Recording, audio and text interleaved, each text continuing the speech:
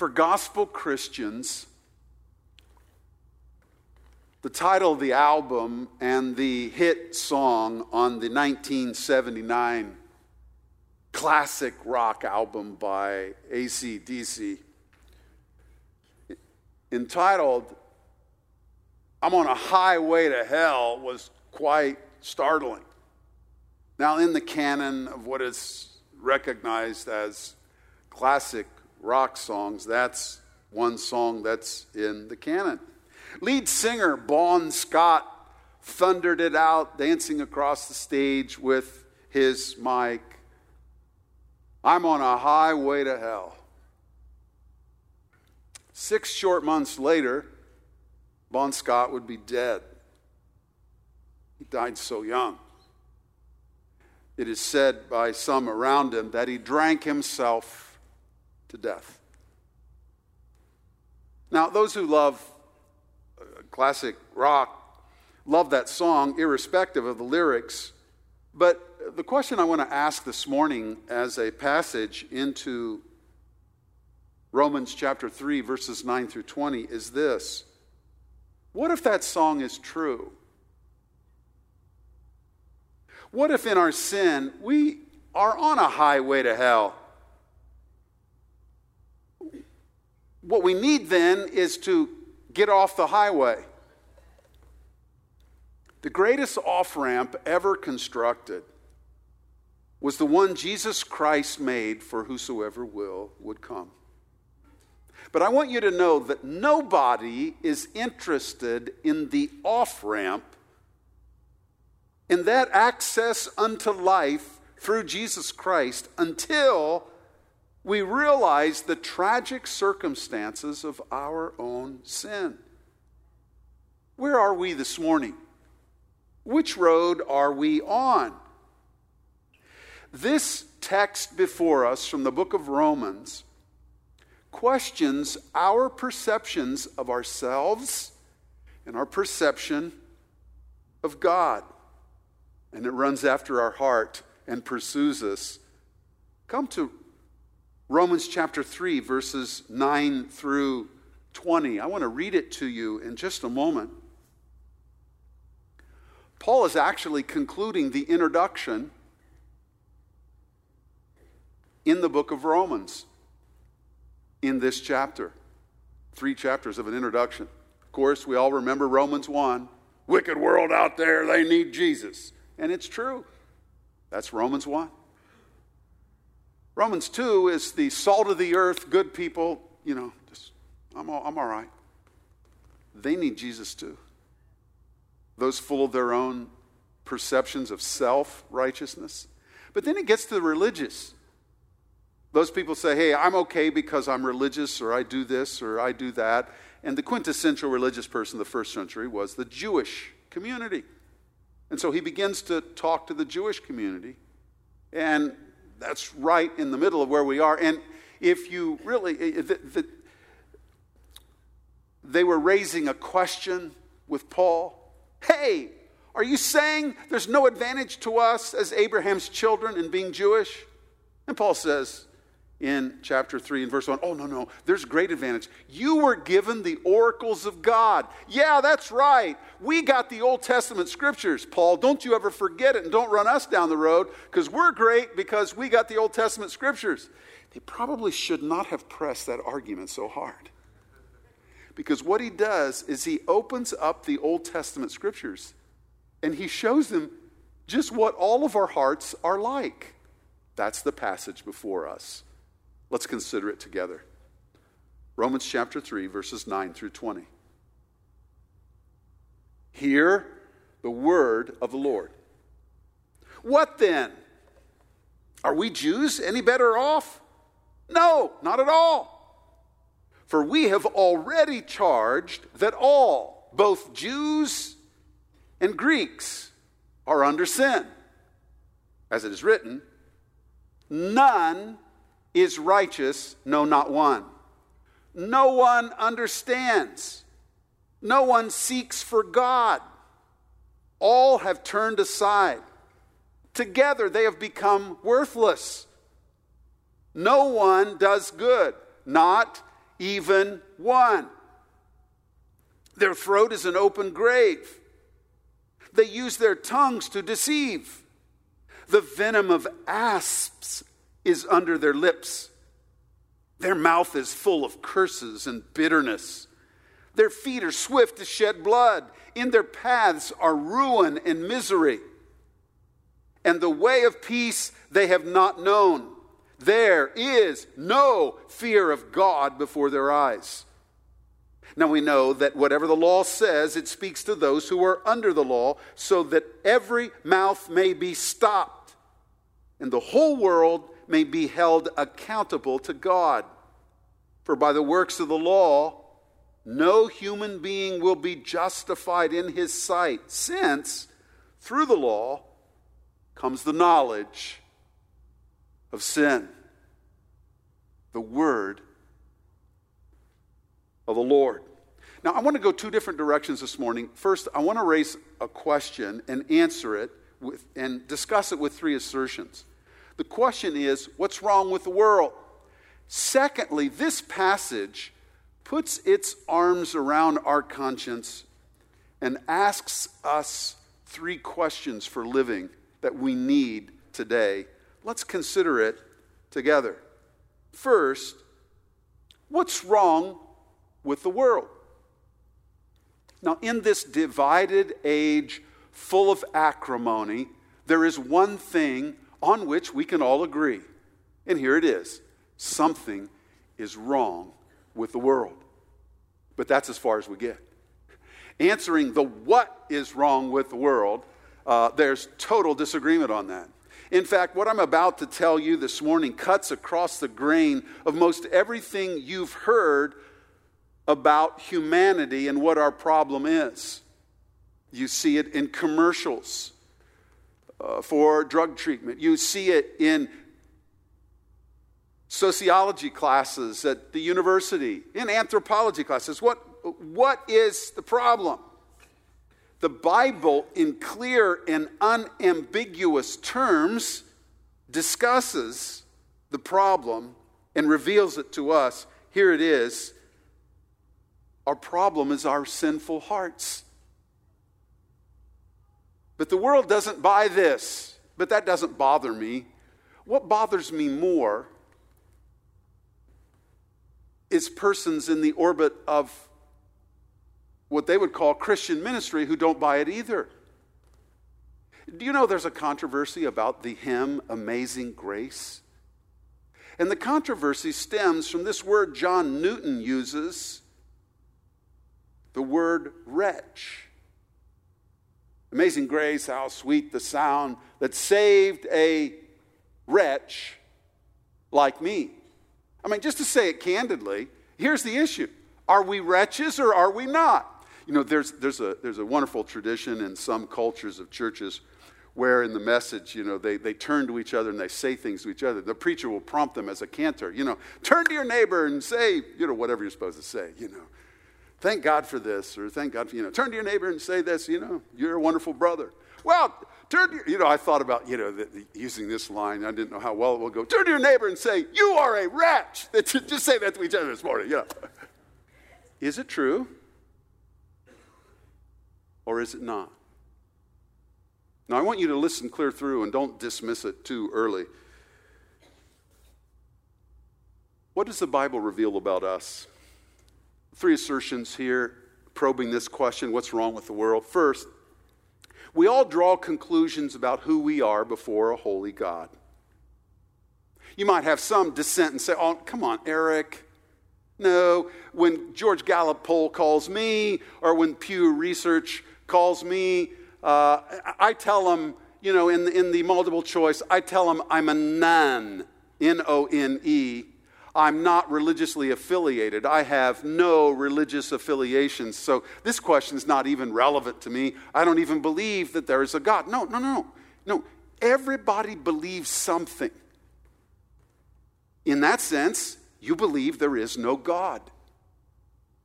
You believe there's no merit in pursuing a God because you don't believe there is a God. You believe something.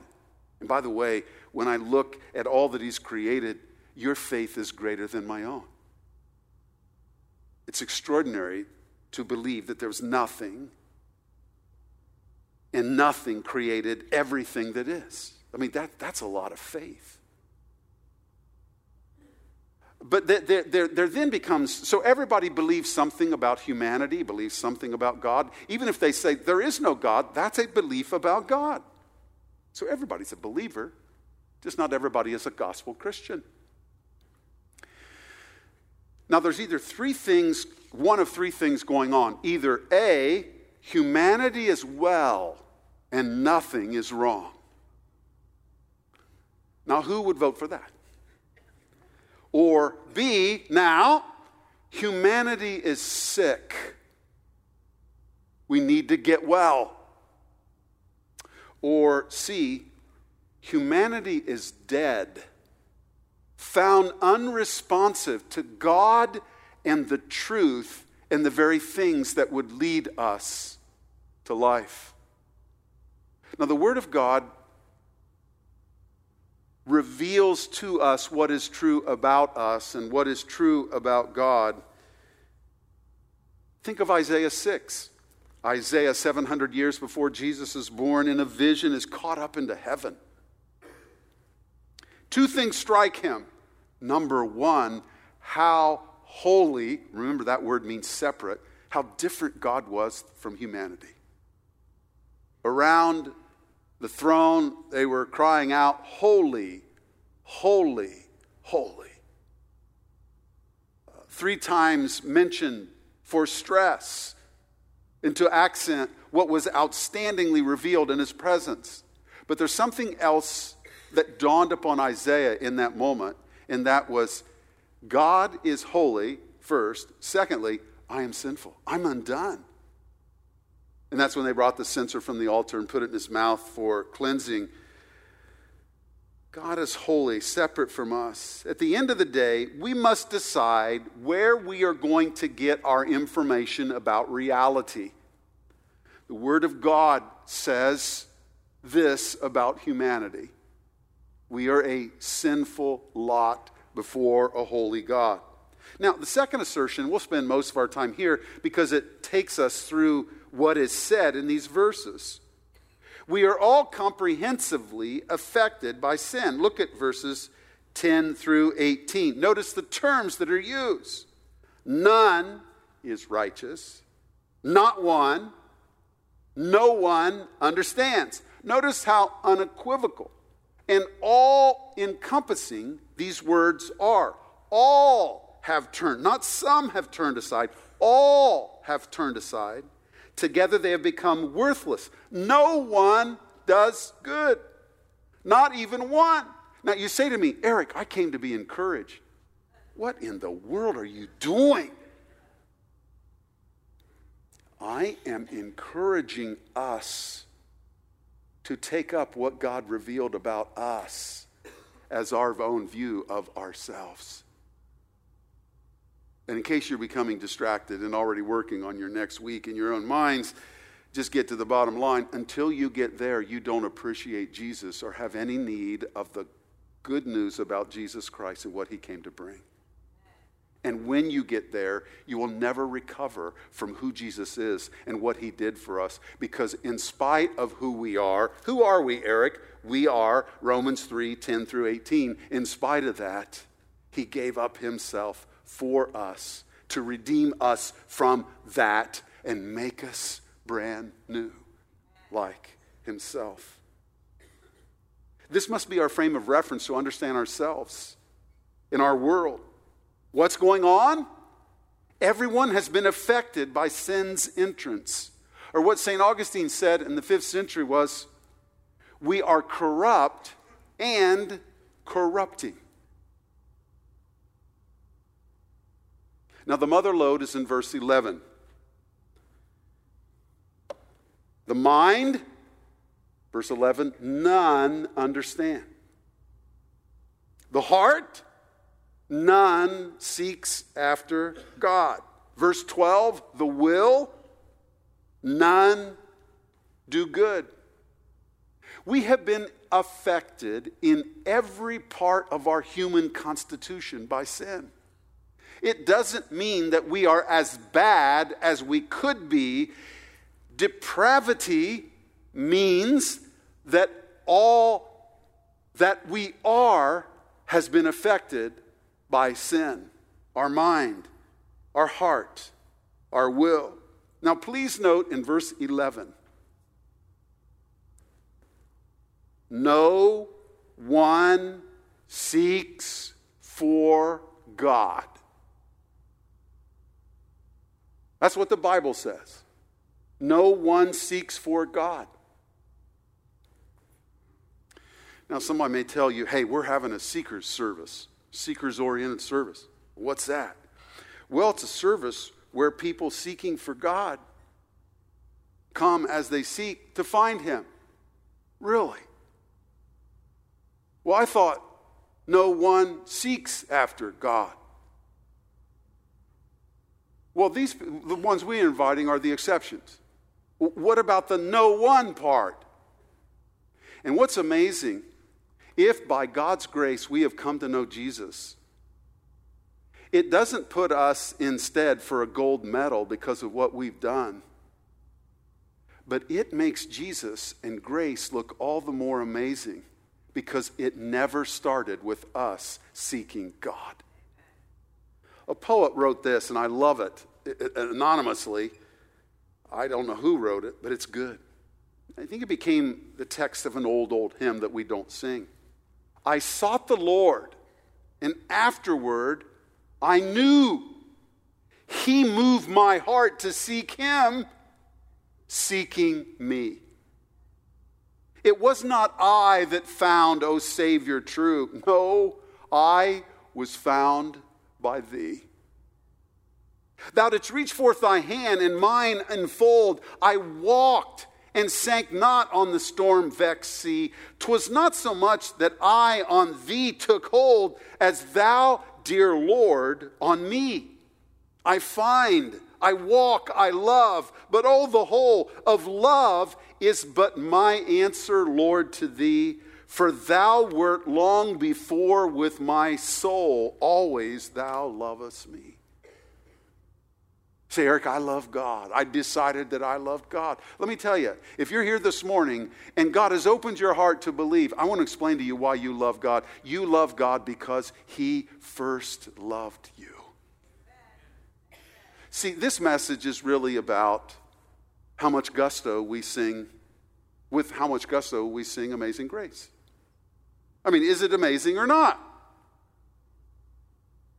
I mean, if it was you who decided to follow Jesus, if it was you who did it all, then you can yawn singing Amazing Grace. If you were involved in some co-op effort, I did my part and God did His part, why, you'll sing with a little gusto.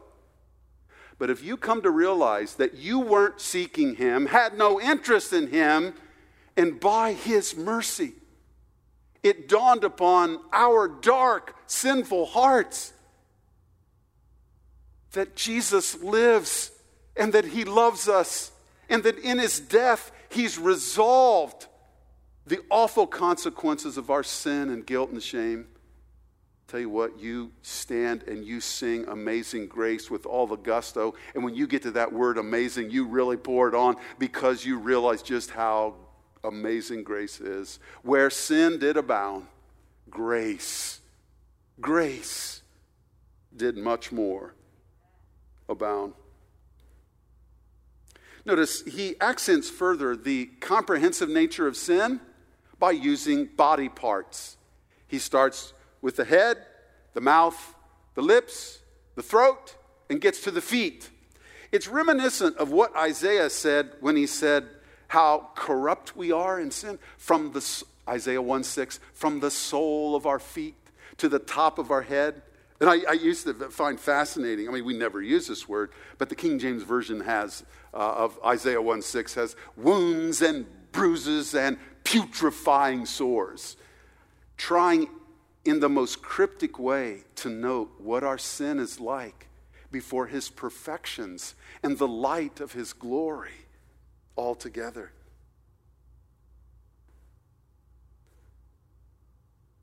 Our throat is affected.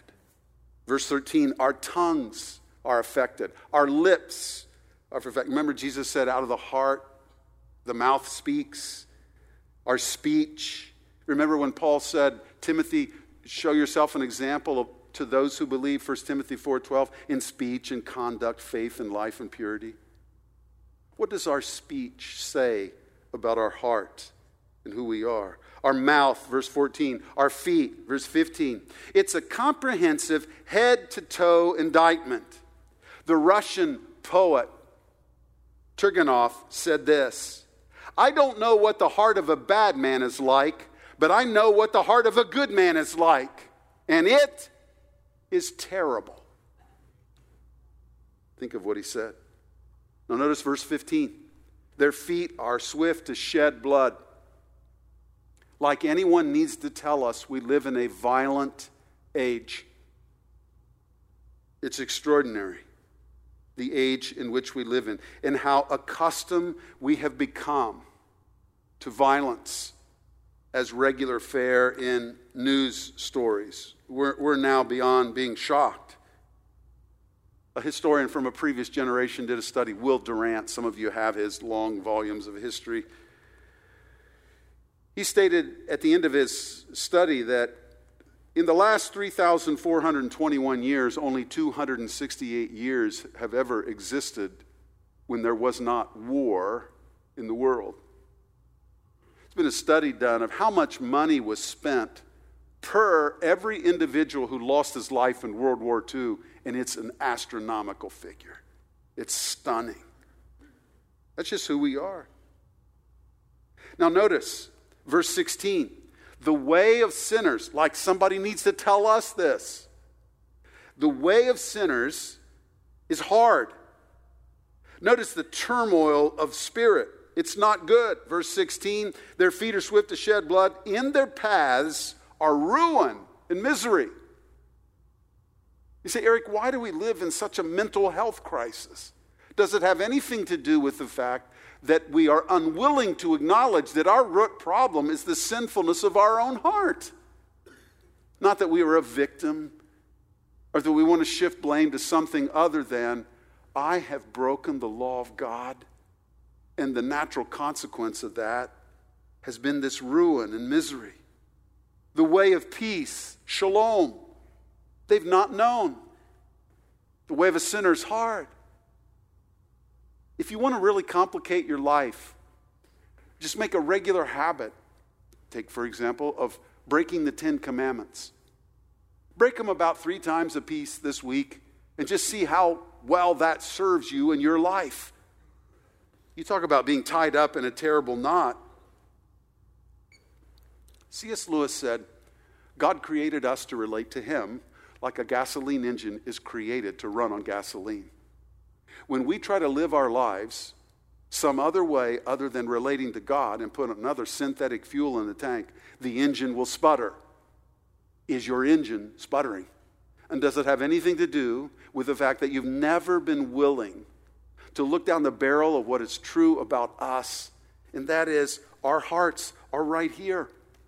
And we need His grace, which is the glory of the rest of the book of Romans. That's what we get in Jesus Christ. While we were yet sinners, while we were yet these persons described in Romans chapter 3, God commended His love toward us and died to become culpable for our sin so that we could be liberated and be made free and forgiven.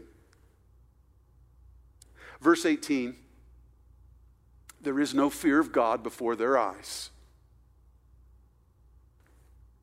It reads cryptically, as Paul wrote it, God not before them. You know how most of the world lives? With God not before them. There's a colloquial used in conversation, garden variety conversation phrase that we use. It's, tell you what, Eric, that was just not on my radar screen. Do you realize that God is not on most of the world's radar screens? There is no fear of God before their eyes. And lest you say, yeah, I tell you what, Eric, it's awful. It's terrible out there. How did you live your life this week? How did I live mine?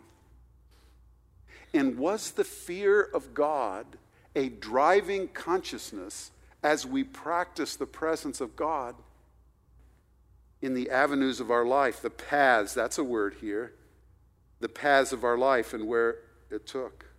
In their considerations, God is not considered. Now, the third assertion is this. Until we realize how desperate our situation is, we have little appreciation for God's grace. You see, there's a little debate in chapter 3. We've looked at this before, chapter 3:1. Then what advantage has a Jew? Remember, he's into this diatribe thing, this rhetorical device. He's arguing with his critics in the text in the first part of chapter 3. What are you saying, Paul? Jewish people don't have any advantage. Paul says, oh no, you've heard me wrong. Jewish people have an extraordinary advantage. You were given the oracles of God, the Torah, the law, the prophets, and the writings. They didn't go just to anybody. They went to Abraham's children. Yeah, that's right, Paul. And then he says, let me open the Torah and the prophets and the writings. Let me tell you what you're really like. So he fills the rest of the chapter with quotes from the oracles of God about them. You talk about a smackdown. Because in 3:1 he said, well, there's a sense in which you have a great advantage. You were given the oracles of God. Now let me open the oracles of God and tell you about yourself and ourselves. But then they raise the question again, what then? Are we just better off? No, not exactly. We're not any better off than the irreligious. We're just all lawbreakers in need of God's grace. And what he's doing, he takes them into the dark room so they will appreciate the light of the world, offered freely in Jesus Christ. The situation is the same for all of humanity. The whole world may be held accountable before God. Look at chapter 3 and verse 19. That's what he affirms. Verse 20, by the works of the law, no human being will be made right in his sight. 3:20. So here's the question of the morning. Have you ever realized your desperate plight before God apart from knowing Jesus Christ? Do you understand the position we are in as Adam's children if we don't know Jesus Christ as our Savior? It's described here. And we need to have the Word of God shape our understanding. It is in realizing our own sinfulness, and rather than rejecting it, owning it, that we come to see the beauty of Jesus for who he really is. Why be interested in Jesus unless we need a Savior? And if we need a Savior, no one is more beautiful than him, because he has come. And before he could announce to them this great news and unpack a wonderful explanation of the gospel, the good news about Jesus, that's the book of Romans, that's where we are. Before he could get there, he had to remind them, hey, don't forget about who we really are before a God who is holy. We are sinners in need of grace, which is what we get in Jesus. Is that how you view yourself? Remember, 1:20, we are without excuse. Chapter 2, verse 1, we are without excuse. Now we are told we are sinfully condemned apart from the grace of God in Christ. Now, what questions sit on our conscience from this passage? There are 3 of them. Number 1, are we living lives full of deference for and consideration of Christ and his kingdom?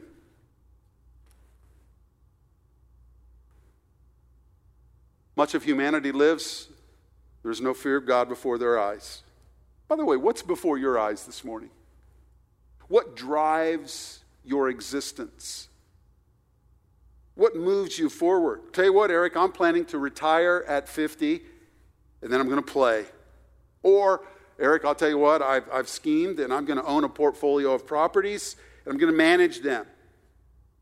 My husband and I are getting a second home, and we're buying more timeshares. I'm going to be the CEO of my company.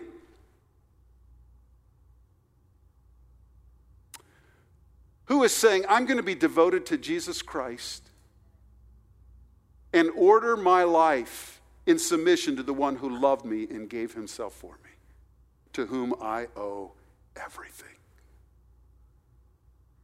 Who is going to checkbook, time schedule book, volunteer potential? Who's going to submit their lives to this one who submitted his life to the cross that we might be saved?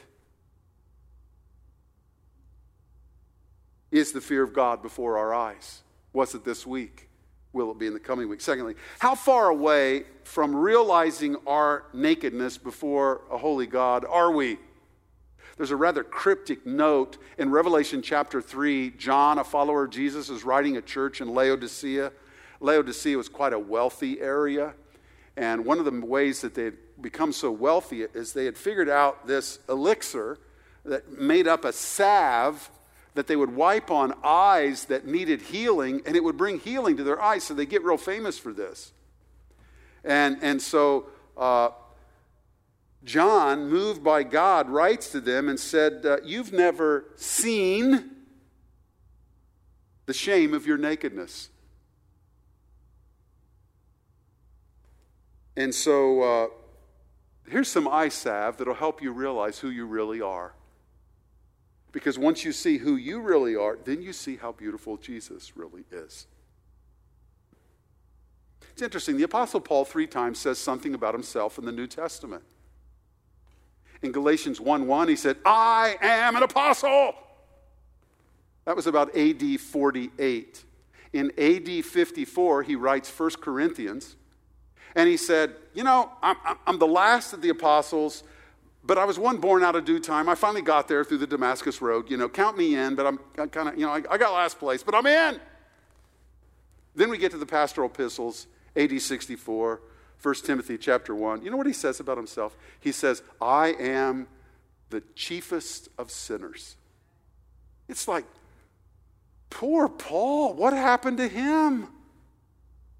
I mean, this is a page out of the playbook for Pilgrim's Regress. As he went further, he became more thoroughly acquainted with the sinfulness of his own heart. Or is it the mature among us who really understand the presence of indwelling sin? Who understand the depths of their depraved heart? The corruptness of their mind, which stimulates those thoughts that we must all wrestle down and take into the obedience of Christ and take them into captivity. Does anybody other than me fight it out for a pure mind and heart?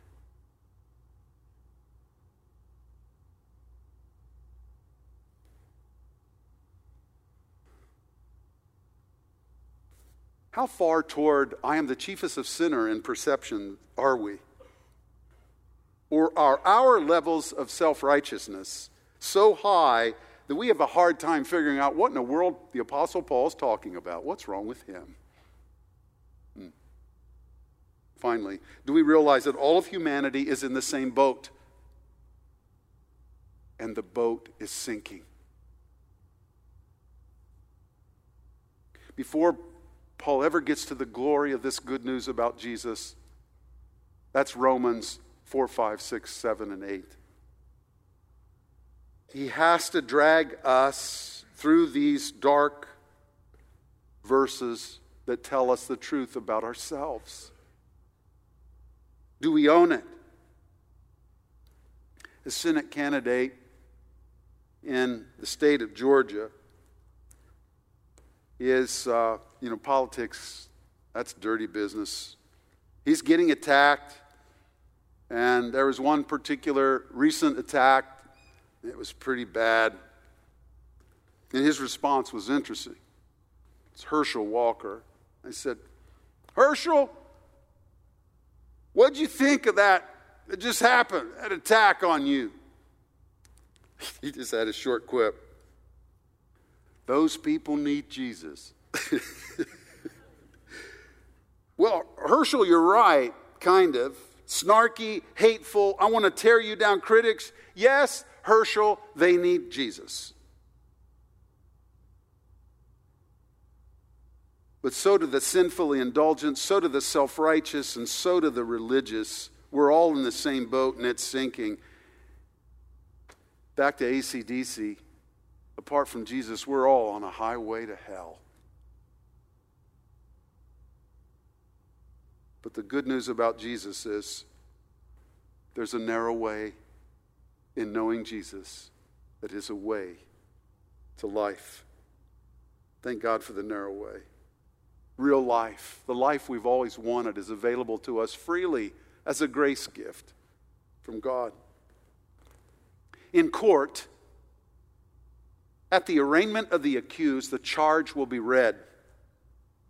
They will ask him or her, "How do you plead?" The standard answer is always, "Not guilty." Often it is articulated with full-throated confidence. Once in a while, as a result of a clear-cut charge on a defendant who was caught on video, the charge is substantiated and there is absolutely nothing for the defendant to say. As it were, they put their hands over their mouth, not unlike Job.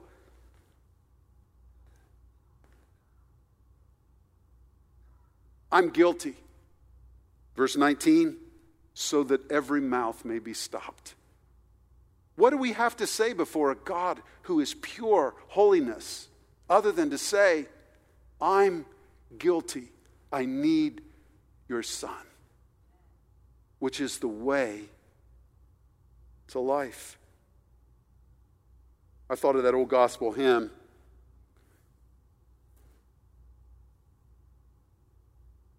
My faith has found a resting place. I have no other argument. I have no other plea. It is enough that Jesus died, that he died for me. The story of the gospel is a story of a king come who resolves the awful tragedy of our sin through his death, burial, and resurrection. The queen just died. All things the monarchy has been before the news and before us the last 2 weeks. Queen of England. There was an editorial in the London Times published by a man named Wilson. And it was full of genteel British analysis and careful thought. The article was entitled, "Can the King Save Us from Ourselves?" Of course, they're not singing God Save the Queen anymore. They're singing God Save the King. The writer writes, when I hear some of these people hogging the airways, I seem to hear not God Save the King, but hark, the glad sound, the Savior comes, the Savior promised long. They give the impression, these adepts, that with King Charles, we can look forward to a new foggy era in which the young of the inner cities put away their knives and pursue useful apprenticeships, possibly reviving the old crafts of dry stone walling or hedge rimming or beekeeping. The brutalist era in architecture is over, as neo-Georgian townscapes arise on every side, replacing concrete multi-stories with Palladian branches of Waitrose, while the churches re-echo the words of Cranmer, which Thomas Cranmer wrote, the Book of Common Prayer, widely used in the Anglican Church. Of course, the man is referencing the fact that the Anglican churches are empty in England today. Every decent person wishes the king well, and at the moment, the great majority of us feel like we are monarchists. But there are tough times ahead, and we lay an unnecessary burden on our new king if we pretend that he or any monarch is able to solve them. We are an impoverished, dangerously divided, viscerally confused country. At the moment, we are trying to numb the truth about ourselves from ourselves by taking an overdose of royalist sentiment. When the funeral is over, when the tears have been dried, when we have gone back to work, the reality of things will remain. The King cannot save us. What a different story the gospel tells that Paul will go on to explain. The King has come. The King has offered his life. The King offers to save whoever believes in him. The King will live long. Praise be to the King. Father, take the book of Romans and make it our frame of reference for life. Thank you for Jesus Christ our Lord, our most sufficient Savior. And in this announcement about him in the gospel, drive the force of its truths home to us such that we would live with joy and freedom from guilt and shame. You having resolved our sin, what is true about our hearts on Good Friday. And you who have brought us unto hope and the resurrection of the dead. Oh God, wrap our hearts around the gospel and around our Savior, the Lord Jesus, in whose name I pray.